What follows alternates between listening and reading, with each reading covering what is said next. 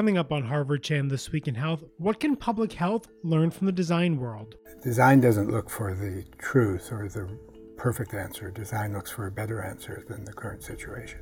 In this week's episode, a leading public health expert and a leading design expert share what they've learned from each other and how the principles of design can be applied to address some of the world's most complex public health challenges. Design isn't a substitute for what we do already in public health. It's not a substitute for statistics. It's not a substitute for epidemiology or economics. It's a complement to those things because all of them have their shortcomings. And public health has got to go beyond the shortcomings of its traditional areas of study and has got to bring in new tools to move the needle further.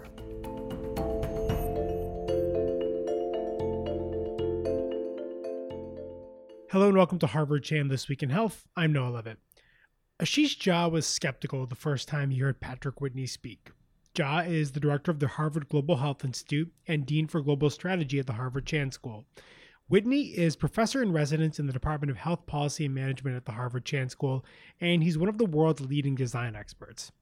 Whitney previously served as dean of the Institute of Design at the Illinois Institute of Technology, where Jha heard Whitney speak about design's approach to health problems. That initial skepticism gave way to enthusiasm and eventually partnership, as Jha learned how the perspective of the design field could be useful in addressing a range of public health issues. In 2017, Jha and Whitney taught a class together, Design of Social Innovation, which asked students to use design methods to find ways for the World Health Organization to more effectively manage disease outbreaks. That class is running again this semester, this time focusing on smart cities. We wanted to learn more about this partnership between Jha and Whitney and how lessons from design can be used to address issues ranging from asthma to the opioid epidemic to the future of hospitals. So we partnered with Stephanie Friedhoff, the Assistant Director of Communication at the Harvard Global Health Institute, to produce a really fascinating interview with Jha and Whitney. A key takeaway from the conversation is that design's value really comes from the fact that it focuses on human behavior, providing insights into better ways to implement a public health program, or even just finding ways to make it easier for people to take medication. But first, Friedhoff started the conversation by asking Jha to recall that first encounter with Whitney and to explain that initial skepticism. Take a listen. Well, thank you again, both, for being here and doing the podcast with us. Ashish, I'm going to start with you. Our topic today is what can design do for public health?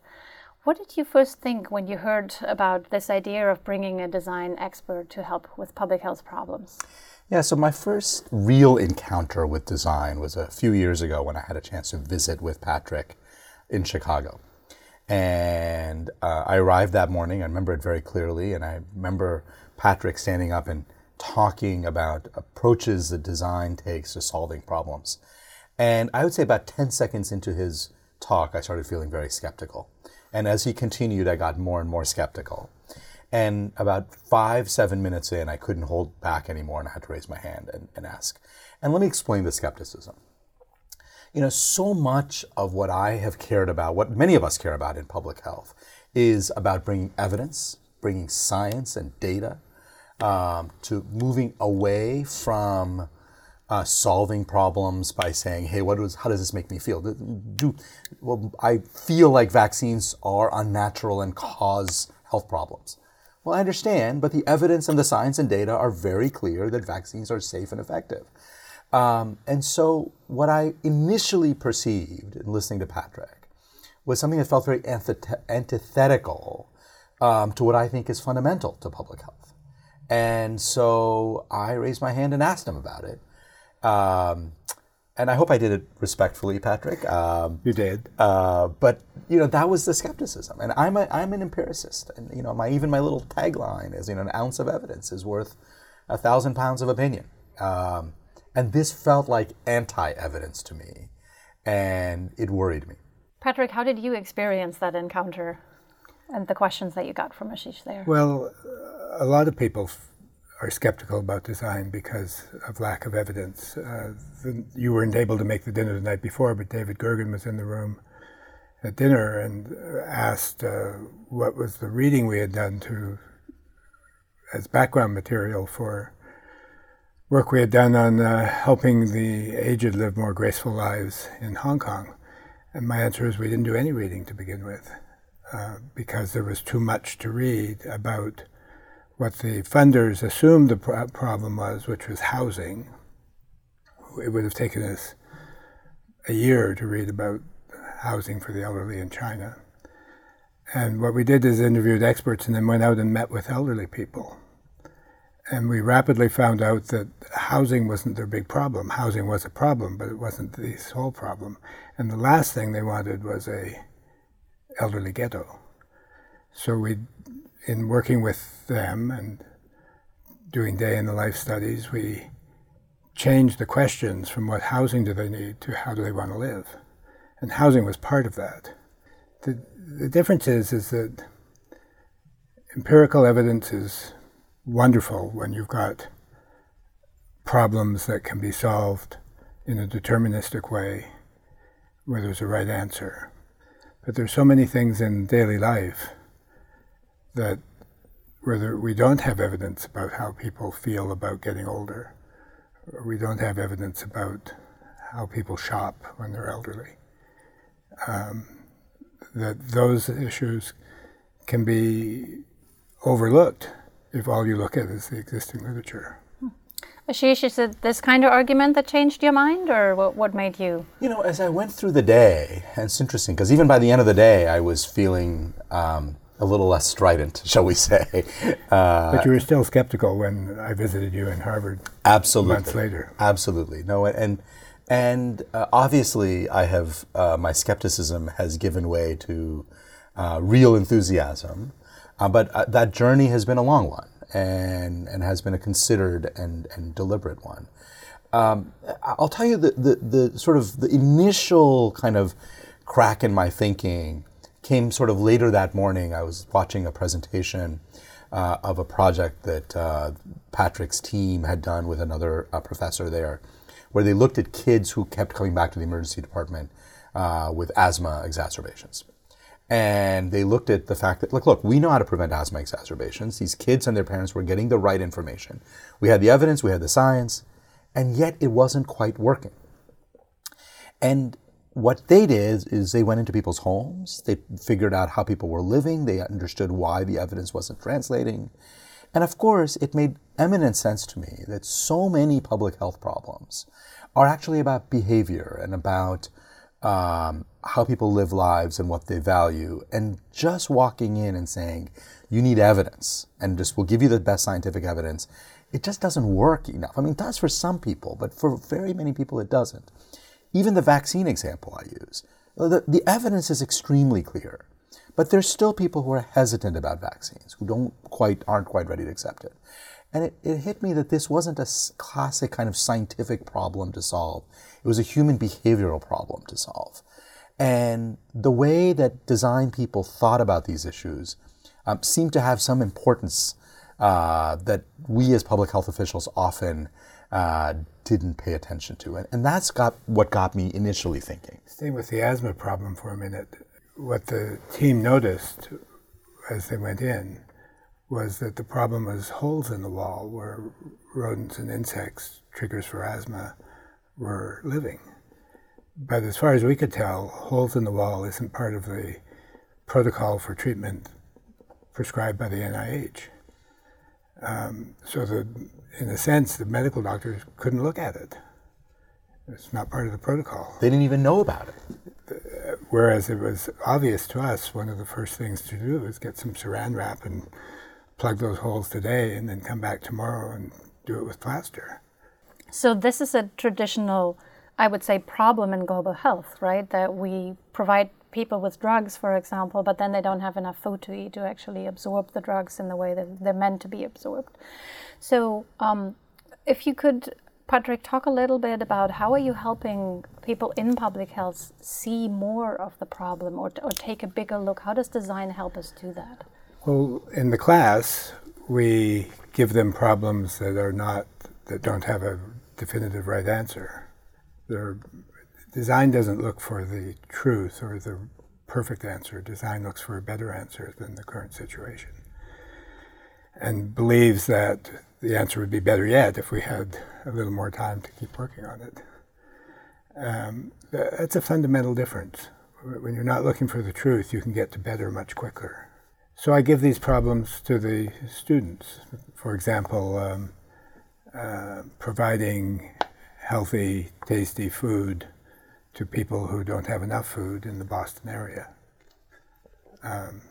That's a complex problem, but it's not a complex problem like a complex problem in physics or chemistry or physiology. It's a complex problem where you don't have all the information. And we give them frameworks for dealing with that ambiguity so that they aren't making uneducated guesses, but they're making informed guesses, not based on scientific evidence, but evidence about the project. I think of it as, I don't know whether this is the correct way of thinking of it or not, but I think of public health dealing with deals with problems with the rigor of the general. It looks at massive amounts of data very rigorously and defines principles. Design looks at the rigor of the particular. We look at how people make breakfast, how they send their kids off to school, how they use the atomizer in the morning or not. One kid wasn't using the atomizer because his parents didn't have time to do it because they had to walk him to school because there were gangs in the neighborhood. And they had to trade off. The way the parents said it is, I know this is bad for my kid not to use the atomizer for the long term, but it's life-threatening for him not to be walked to school every day. Immediate life is more important than that. Yes, exactly. Which is a great example also for global health problems. Absolutely. Yeah. So how do you deal with that? Yeah. Let's back up for a moment. Patrick, you are teaching a class right now at the School of Public Health. It's the second time you're teaching it. Tell us a bit about who takes this class. Why are the students there? It's mostly students from public health, but there are students from Kennedy, engineering, business. Tufts School of Public Policy has students in it. And there are about 25 or 30 students in the class. And they are accepting the level of ambiguity and the open-ended exploration very well. They're enjoying it. Now, it's fair to say they were given fair warning before they signed up. But people from a technical background, science or engineering, who enjoy ambiguity, do wondrous work in design. Now, maybe the majority of them don't enjoy ambiguity, but those who do love design.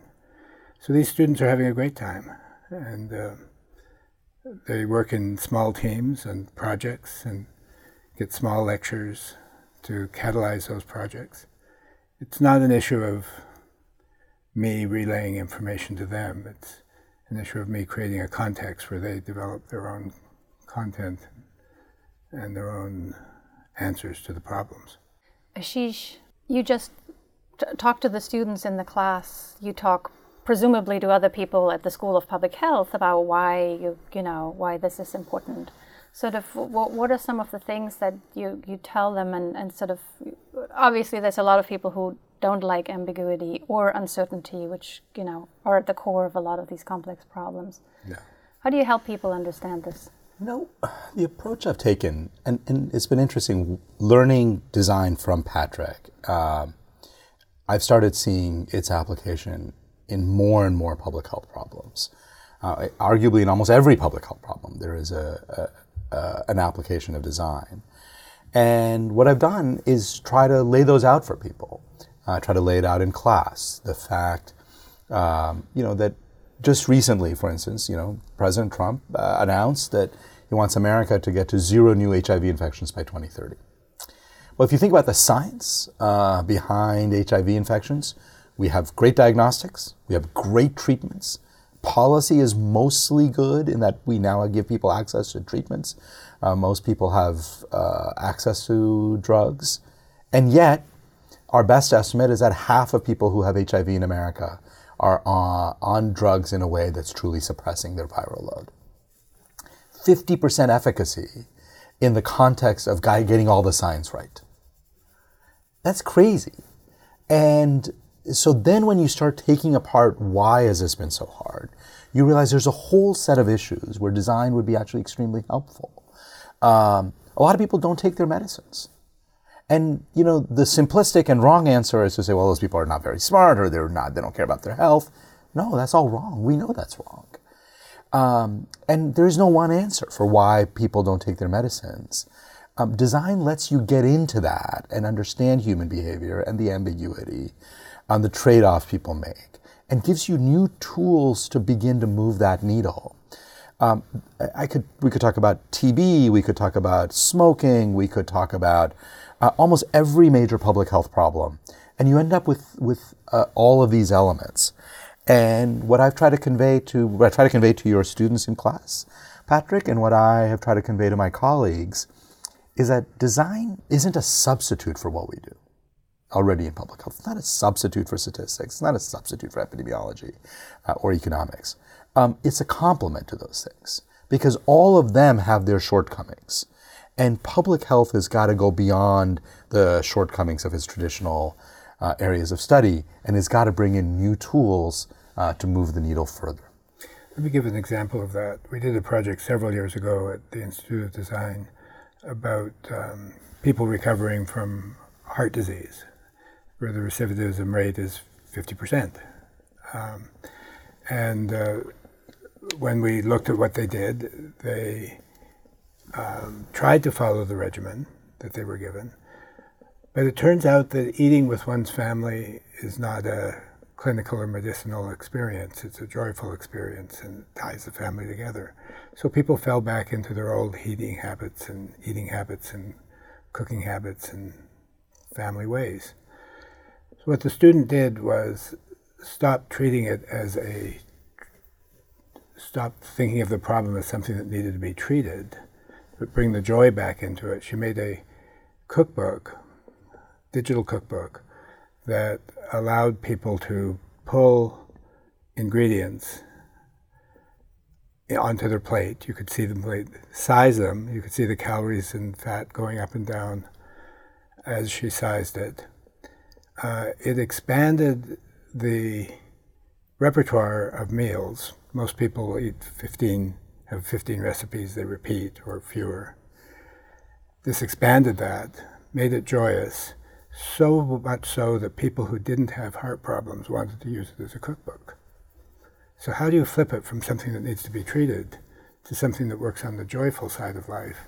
And by the way, the treatment gets better. Tell us a bit about how in practice you get to these results. I mean, these stories sound fantastic and they make a lot of sense.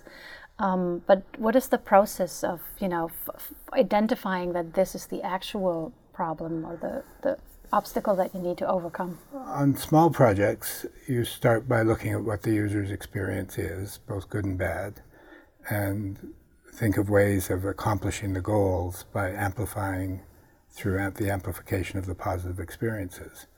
On larger projects, things at the scale that public health often deals with, or a hospital deals with, you not only look at user experience, but you look at the organizational strategy, the organization operations, and the offerings, as well as user experience. And you find a new way to create more value for the organization, maybe the hospital, by changing the operations or changing the offering.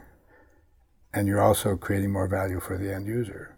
It's looking at the whole view of the problem rather than a slice, which is what gets us into problems with people who insist we should be using evidence, because when you look at the whole view, you've got too many variables to land on something that's statistically significant.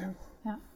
Ashish, there's a lot of talk in the medical field about how hospitals have moved away from serving the actual patient.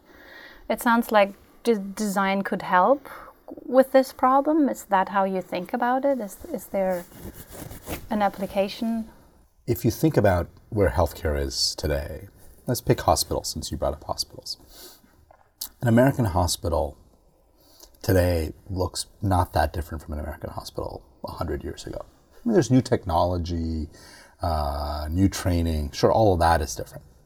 But the fundamental design concept behind what it means to take care of somebody, how you deliver it, all of that has remained more or less the same.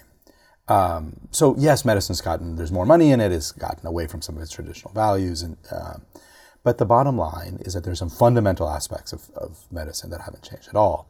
And what I think is probably the most exciting application, one of the more exciting applications, is to kind of reconceive what is hospital care. How you would design physical spaces for healing. Right now it's designed for, sort of for convenience of doctors and nurses.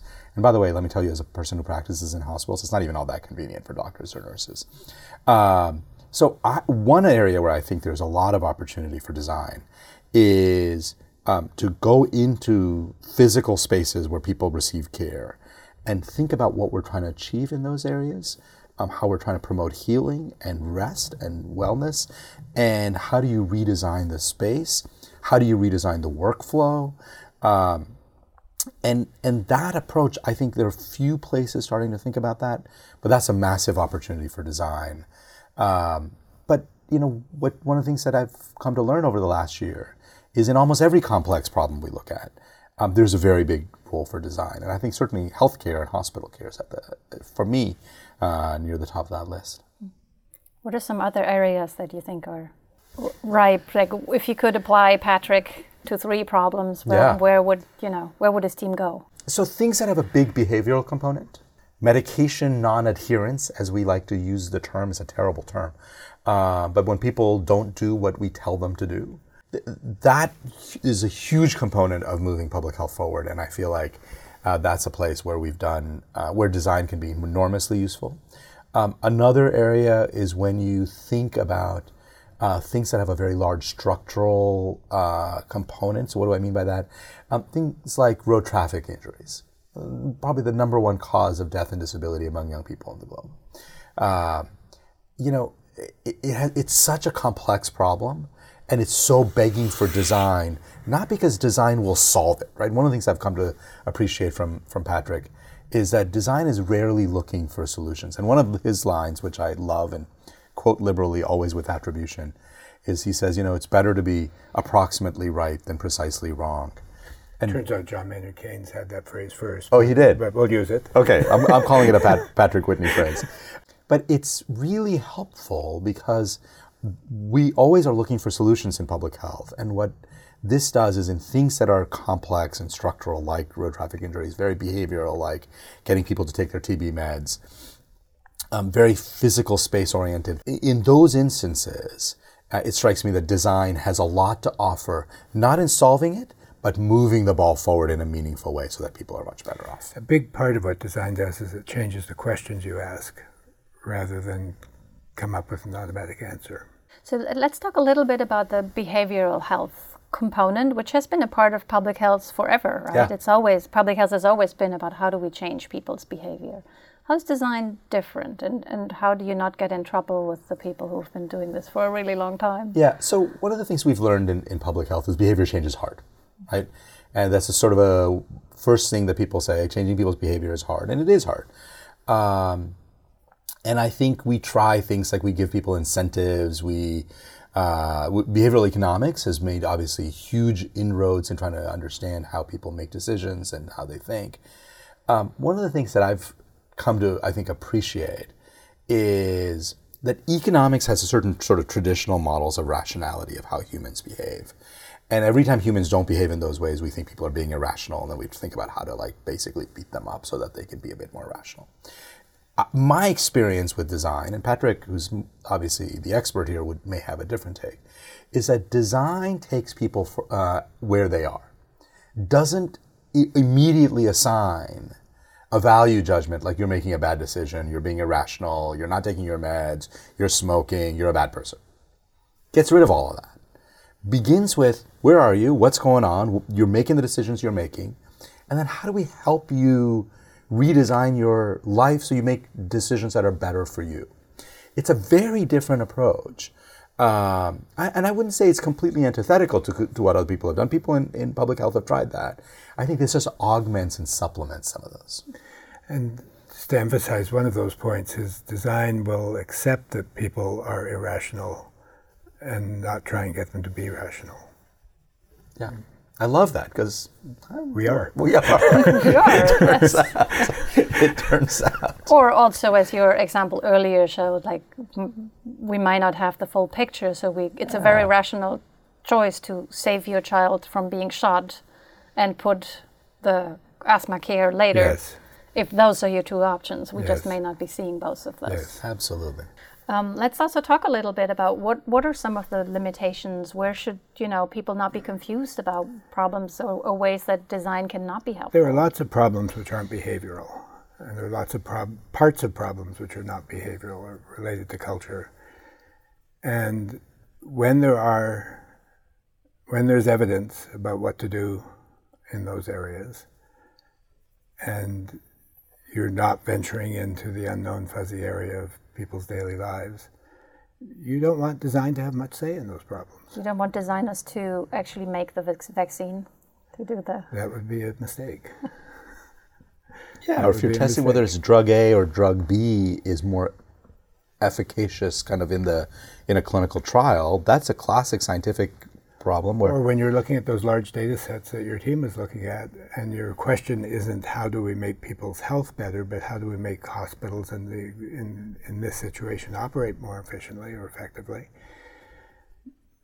Designers might have a little bit to contribute to that, but I can't think of what that would be right now. So as a journalist who's covered, global health problems for a long time, I was struck by the initial idea of design coming into the picture, because a lot of the issues that I see as a reporter, where I see things at the very end when they try to hit the ground, and when you see if the implementation is working and if an approach is working, you see all the things that people didn't think about, right? And you see sort of the cultural mismatch, and you see that bigger picture that you were mentioning earlier, where design helps you see the hole in the wall, right? And not just the immediate thing that you talked about, which is sort of what got me excited about it. Ashish, are you thinking about it in those same ways, where we're like, right, we get to we have the vaccine, but then we really have the problem? And yeah, almost every, so one of the public health problems, crises that has really had very profound influence on how I think about public health problems is the Ebola outbreak in West Africa in 2013 to 2015. And here's a disease, we'd seen it 20 some odd times before. It's a disease where we actually know how to treat people, and if in a good health system, the mortality rate should be 5%, 10%, maybe even 0%. And yet we saw what happened in West Africa, where 11,000 people died. And it was a failure on so many different levels. And what was interesting is, in retrospect, it all seems obvious. The issues around trust, the issues around communication. And so one of the things I've often thought about, and by the way, here's the craziest part of it.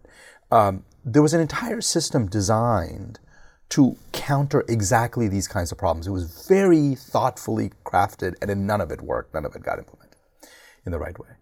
And so one of the things I've thought a lot about is, how do we make sure these things don't happen again when they keep happening? And part of it is taking a much more proactive approach to identifying these problems.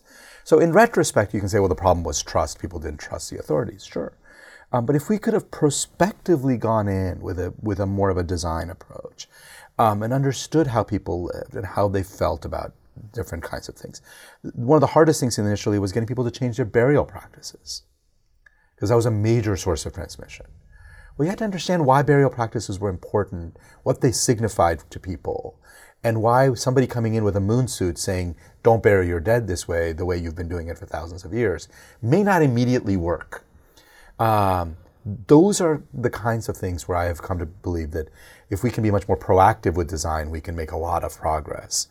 And so, as Patrick said, no, it's not the end-all be-all. Of course it isn't. Nothing is. But it's a very important tool in our very important kind of arrow in our quiver now that we have to learn how to use more effectively to move the ball forward. There's an additional aspect to this that Michelle Williams, the Dean of the Public Health School, talks about, which is being focused on solutions. And design does focus on solutions. We don't keep track of the data in our projects. We don't build a body of information in our projects. One of the things I'm hoping to learn about here is how to do that. How to build that body of information? How to build that body of information as we're doing design projects. But for now, time being, we're focusing on solutions. Those solutions are good because we can get to them faster if we're not worried about the science that might be behind it. But I also believe, this is a conjecture, but I believe that these solutions can provide a second base for research in public health.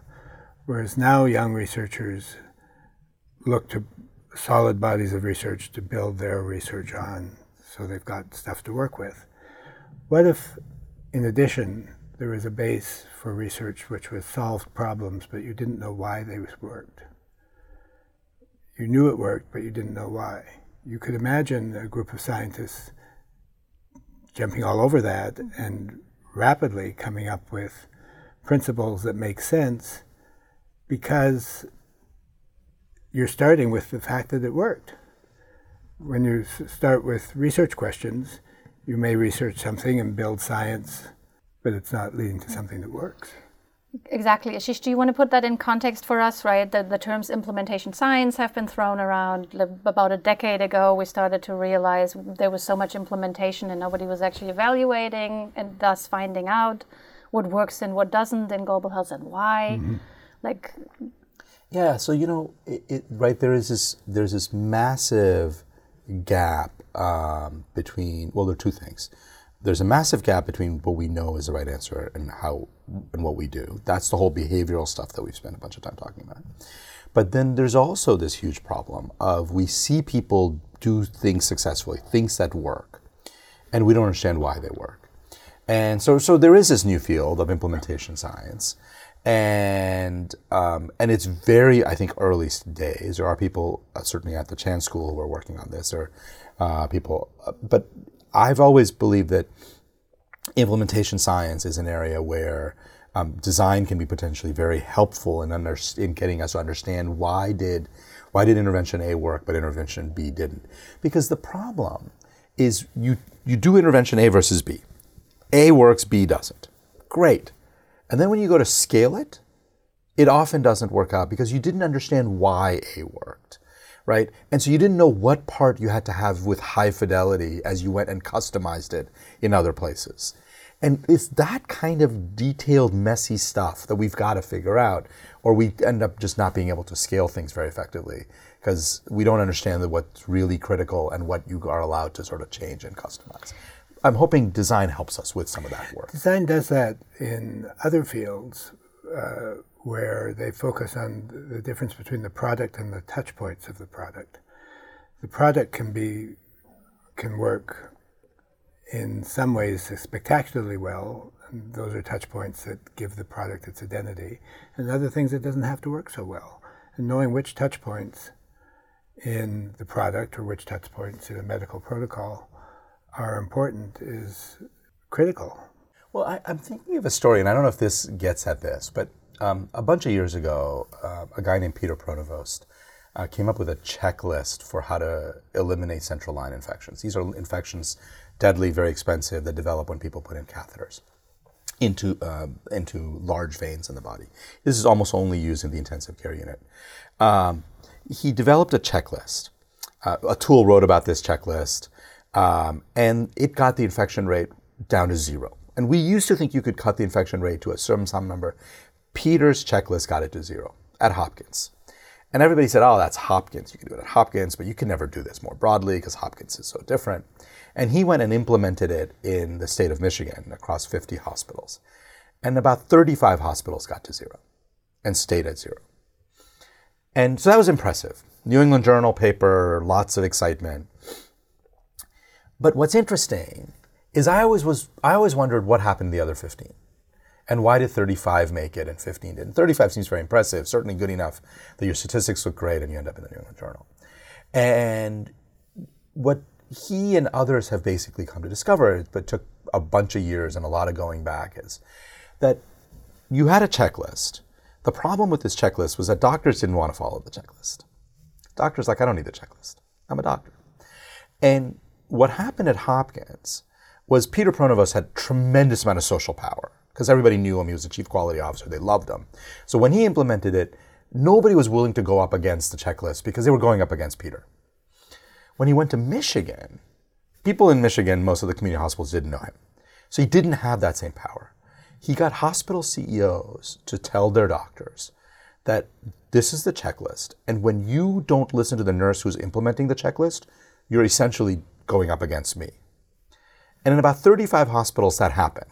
And in about 15 hospitals, the CEO didn't really communicate that. And then you know what actually happened. So the bottom line is that implementation of things like checklists is hugely dependent on cultural change and is hugely dependent on sometimes strong-arming people, sometimes setting up very clear expectations and boundaries. It's that cultural stuff that we haven't paid as much attention to in public health. And it's interesting because I suspect that if you had done sort of a design analysis at Hopkins, you could have figured out that part of what led to the success was people appreciated and understood who Peter was. And then you had to figure out, how do we replicate and clone Peter at all those other 50 hospitals in Michigan? Can't clone them. We don't have that. Our technology on cloning isn't so good. But the point is, you've got to come up with a substitute. I think we could have predicted that if we had applied design early. We didn't. And so we had to learn it 10 years later. But socializing his reputation and even him might have gone some ways to get that up to 40 or 45. Yeah. What do you mean by socializing? Well, rather than the CEO ordering them to follow the nurse's statements of the checklist, build the respect for Peter in those docs that is similar to the respect that he had at Hopkins. If they didn't know who he was, tell him who he is and have him meet him and have a drink with him and go to a seminar with him so that they have the same respect. You know, most people want to do the right thing. It's the chaos of daily life, whether it's work or learning or family life, that keeps you from doing the right thing every time you're supposed to do it. So what you want to try to do is, rather than beat people up to do the right thing, is figure out what they're doing and build your protocol and your goals into what they do. Well, I was about to ask, this is one of the major criticisms of bringing the design approach to these types of complicated problems, because it's easy to design an iPhone, right, and make it very user-friendly. It is much harder to get people to do some of the things that don't fit so much into their... Yeah, but let's go back to the student who did the cookbook. That cookbook was so fun to use. It expanded your diet options. It was easier to use than a regular cookbook. That people without heart disease wanted to use it, and people with heart disease were thrilled with it. So would you say that you believe that you can get people to, I mean, we've seen it with smoking, right? People have stopped smoking, or Sure. a lot of them have. We should write a book called The Joy of Health. Yeah. Or The Joy of Medicine. Well, this is what I was going to say, right, is, look, I'm new to design, so I still use very kind of basic examples. But when I think back to Steve Jobs talking about iPhone, he always used the sort of notion of this being a delight, this being something fun to do, this being delightful to do. We don't talk about delight in public health or in clinical medicine. We're like, you must take this medicine, or you must cut out salt in your diet. Yeah, boy, life is much, much harder when you have to do a lot of things you must do. Life is a lot easier if you can do things that are delightful to do. In fact, you'll only adopt a few things that you must do. Right. And the others are just too much. Too much. How many must-dos can you do in a day? Right. The answer is a couple, and then leave me alone. And what I've really enjoyed about watching Patrick think about problems is he takes things that feel like must-dos and tries to turn them into delighted to do these things. Look, again, we don't want to be Pollyannish about this. It's not going to be super easy. We're not going to be able to do it. We're not going to be able to get smoking cessation to be a delightful thing. It's hard. People are addicted to nicotine. But we've got to take a different approach to a lot of these problems. Just hammering people over the head with things they have to do to improve their health just doesn't work. If you were to look at the opioid crisis right now, Patrick, what do you think you would see? That's a hard one. I have a wild idea that it could well be, it's probably wrong, but I'll try it on you. I suspect that some percentage of the people, like the Midwest where I've just moved from, the opioid addicts there are turning to it because life is miserable. Their jobs are going away. They're stopping making cars and they're being Walmart greeters. Fraction of the pay, fraction of the prestige. And they don't see a happy future. Suicide rates are going up. It's not just opioids that are the symptom of this. There's an organization in Detroit called Recovery Park. They found 80 acres of contiguous land, land contiguous to downtown Detroit, dedicated to food. 2-acre greenhouse, tilapia farms, schools for teaching restaurant workers how to be restaurant workers, how to teach kids how to be restaurant workers. It's all dedicated to food, food is one of the joyful things in life. What if we took the Recovery Park, which is, by the way, named Recovery Park because they employ drug addicts and alcoholics who are recovering. It's the only people they'll employ. And the founder of it is a trader who was addicted to cocaine.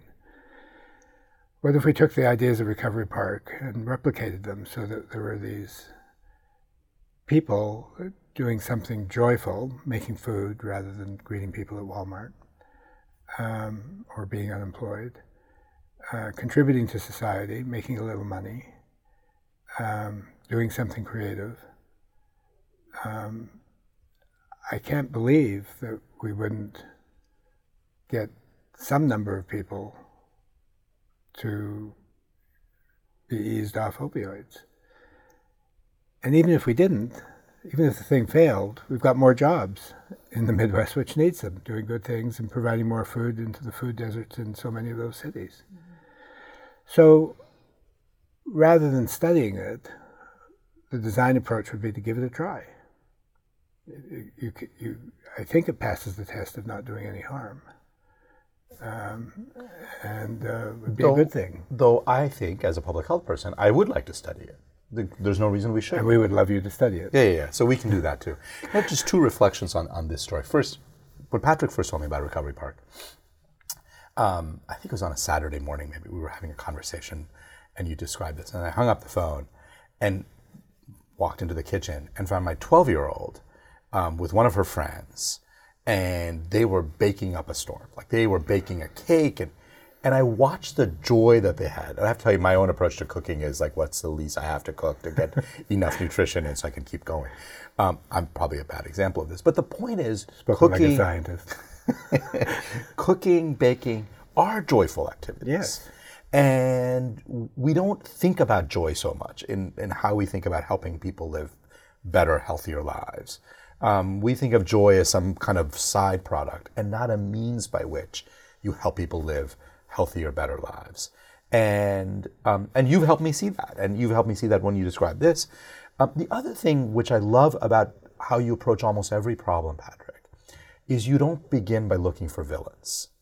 I find this to be a huge problem in public health, where we often begin by saying, oh, the problem is pharma. Oh, the problem is the government. Oh, the problem is people who won't take their medicines. And you don't begin by saying, who's the villain who's creating this public health problem? And how do I shut them down? You begin by looking at the problem as it is and saying, how do we make this better? It's a really useful framework that I think could apply to a lot of public health issues. That's interesting. I never noticed it, but it relates to something I have noticed, which is our medical system, and even more so our school system, are the two of the very few systems or organizations that Henry Ford would recognize if he came back in a time machine. Yeah. Now and looked at them.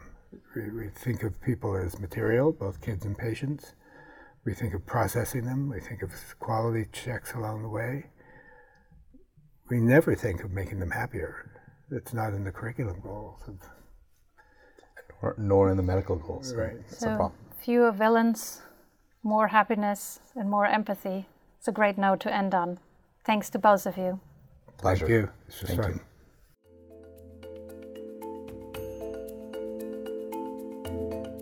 That was a conversation between Stephanie Friedhoff, Ashish Jha, and Patrick Whitney about design and public health.